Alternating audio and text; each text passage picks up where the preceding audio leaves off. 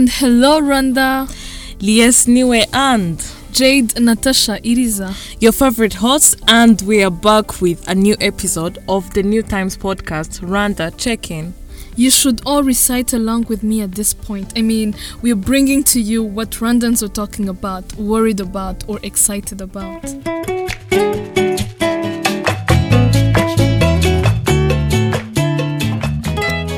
So, among what has been trending on our social media and gossip agenda is the recent Tiwa Savage misfortune case. This Nigerian singer, songwriter and actress has previously dealt with blackmail, Jade. Yes, actually, Tiwa Savage revealed in an interview with the BBC that her lover unintentionally shared an intimate video on Snapchat, which he later removed after realizing his mistake, but it had already been retrieved by a stalker. So she said that the incident occurred last month and that the individual attempted to extort money from her. Yeah, but that she would not be blackmailed for doing something she thinks is normal, according to her. Jed, we've heard a lot about people being blackmailed as a result of recordings or images they took naked, or in other unsettling ways, such as Tiwa Savage, because they simply fell into the wrong hands.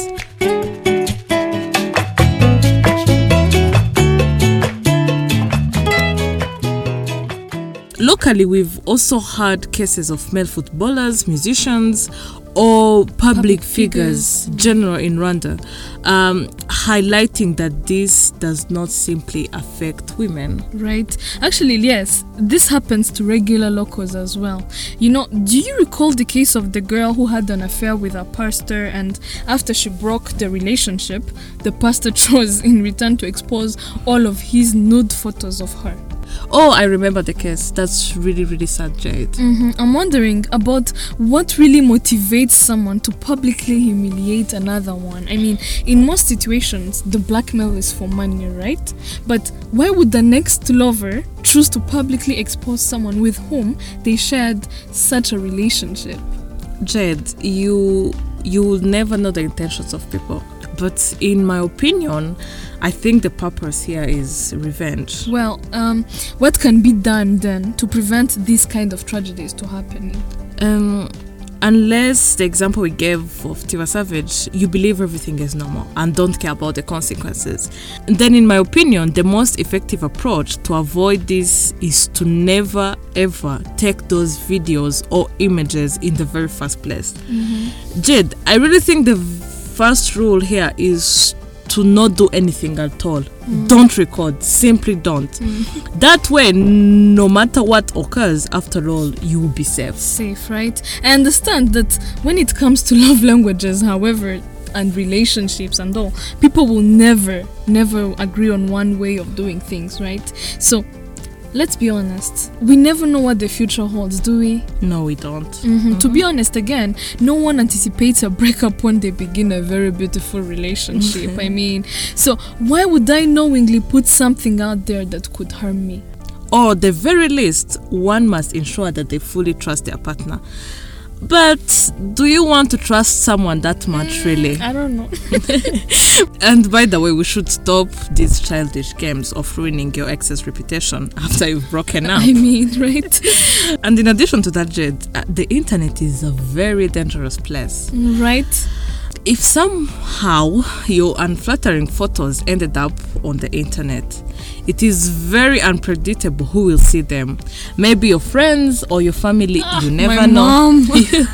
Speaking of how unpredictable life would be, it could be anyone, literally. I mean, from a person who stole your phone, a random stalker, a roommate, a co-worker, anyone. So just don't record anything you wouldn't be proud of seeing someone else look at. I mean, there are also cases. Did you know that there are people who may record you without consent? Yeah, especially minors. For instance, you might find that there are maids at home who take pictures of children whom they are irresponsible for, and they take the pictures of them and videos when they're changing or when they're showering and literally when they're naked. Yeah, that's a really serious issue. Side note, however, if all is done and all, then you should remember that blackmailing is a crime, right? You should sue that person for simply taking away your peace.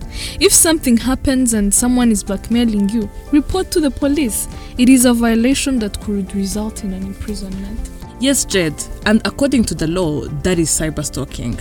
And if found guilty, the offender is imprisoned for a term of not less than 6 months and not more than 2 years.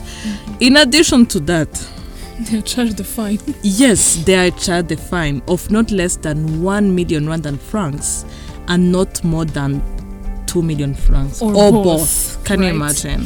That is actually very seriously, yes. Well, people, now you know what we think, and it is okay to have different opinions. At the end of the day, someone should trust his or her own instincts. I agree with you, Jed. Well, a quick reminder that we are always open to topic suggestions, questions, or comments on the New Times Rwanda's social media platforms. Alright, Rwanda, so see you next time. Same place. Bye. Bye.